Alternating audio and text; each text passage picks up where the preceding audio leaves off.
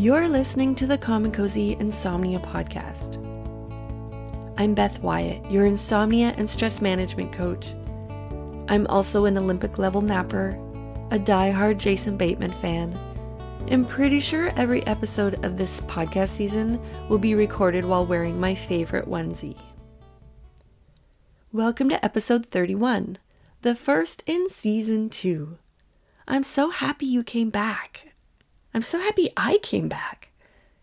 But you might regret it after listening to this episode because I'm about to get a little fired up about everyone's favorite sleep aid, melatonin. I'm not a doctor, and nothing I say in this episode should be taken as medical advice. This episode will likely contain many heated comments, opinions, and sarcastic remarks. My goal is not to demonize melatonin or your friend who takes it or the medical industry, but to make you aware of how diligent you must be when it comes to your own health. It's not my intention to offend anyone who has taken or is currently taking melatonin. My mission is to keep you happy and healthy and in the know because you are an exquisite person and I think I love you. A little while back, I was in a Facebook group that had a new post from another member. She told us she's been experiencing insomnia symptoms at night and wanted to know what others take to help them sleep. That one post received dozens of comments, and all of the advice given was to go to the nearest drugstore and buy a bottle of melatonin. Several people posted pictures of the brands that they take, and this one post inspired me to make an episode on this topic because this happens so often. Because it's sold over the counter, we assume that melatonin is completely safe. And because it's often sold in the vitamin section, and the bottle has an image of a plant on it, we assume that it's completely natural. Melatonin is a hormone that's made naturally in the body by the pineal gland. The pineal gland is responsible for letting your body know when it's time to sleep and when it's time to wake up. Your body makes melatonin at night, and the levels drop in the morning. The amount of light that you get each day, in addition to your own body clock, determines how much melatonin your body will make. Now, knowing all of this just confirms my overall mission to help you make small shifts in your daily routines, to create nightly rituals that will ease anxiety, and to help you relax before bed. And to help you prioritize sleep so that you don't need to rely on an external source to help you get the sleep that you need. As I was reading through the comments on the Facebook post I just mentioned, one comment really got my attention. A woman suggested she try a combination of melatonin and Benadryl, which is what she takes every night to help her sleep. When I read that, I actually started to shake. And after yelling several things at my computer, I began typing angrily in all caps at the bottom of the thread. Please don't start taking melatonin and don't take it with Benadryl. Sleeplessness is a symptom of another issue. There are so many other things that you can try before popping a combination of mystery pills. I proceeded to make a long list of all those things. Cutting down on your caffeine intake, especially in the afternoon. Reducing your exposure to blue light in the evening by having a tech curfew or installing blue light filters on your devices. Creating a peaceful evening ritual that relaxes you and helps prepare your mind and body for sleep. I told her that melatonin is for regulating her sleep-wake cycle, which can also be regulated by going to bed around the same time every night and waking up around the same time every morning. I suggested she listen to this podcast for more tips. It's free. And I told her how focusing on my breath while lying in bed helped me ease my own insomnia symptoms. And like most people who would rather find a quick fix than making some changes, she ignored my post and engaged in conversation with everyone else about what brand of melatonin to buy. The thing about melatonin that worries me the most is how often people with no medical background or medical knowledge about it are suggesting it to other people. It certainly doesn't help that it's sold amongst all the other self-prescribing products in the health food section of the grocery store. I realize I'm being really dramatic about this, but I just want you to realize that everything you put into your body affects it in some way, and you should know what you're taking before you take it. Did you know that melatonin has side effects? A lot of people don't know this.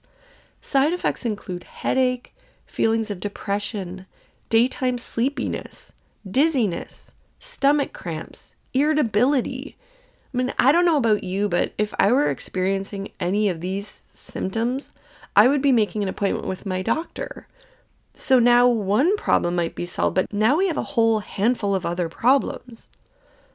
When I asked my Instagram and Facebook followers about their experiences with melatonin, their responses included having scary and disturbing nightmares, waking up feeling hungover and really groggy, becoming dependent on melatonin to fall asleep every night.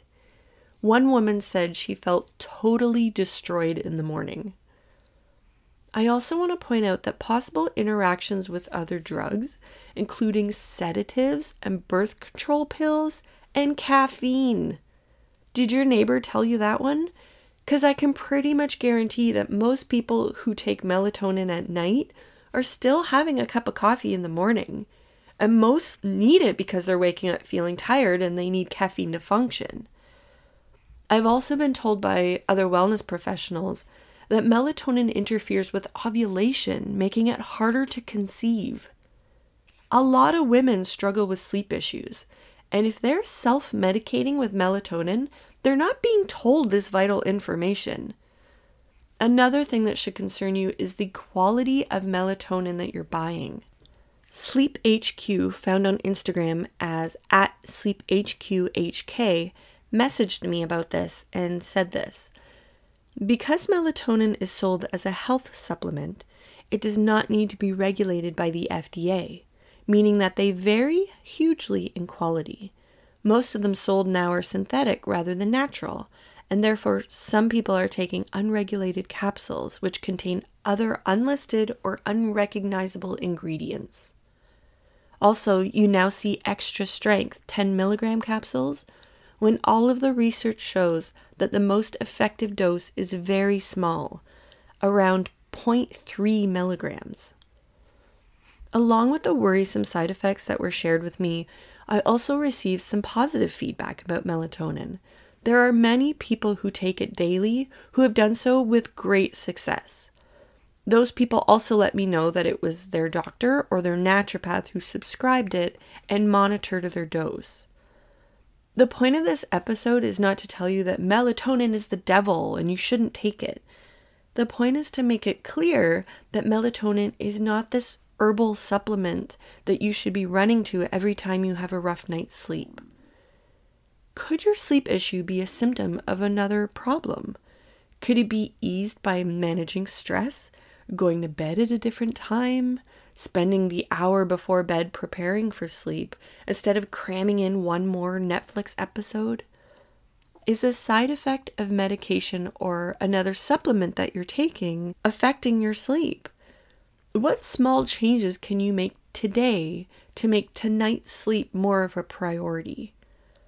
If you're sure that melatonin is the only answer for you, please talk to a health professional about it, someone who knows your history, and do your research.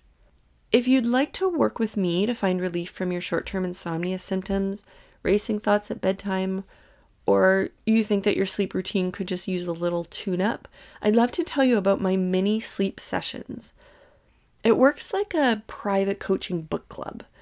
You'll get a copy of my ebook, Fall Asleep Tonight, which you read and work through at your own pace. And then when you need help, you and I will meet online over video chat 2 separate times for 30 minutes each. You could also merge the two and just have one kick-ass 1-hour session with me. It's up to you.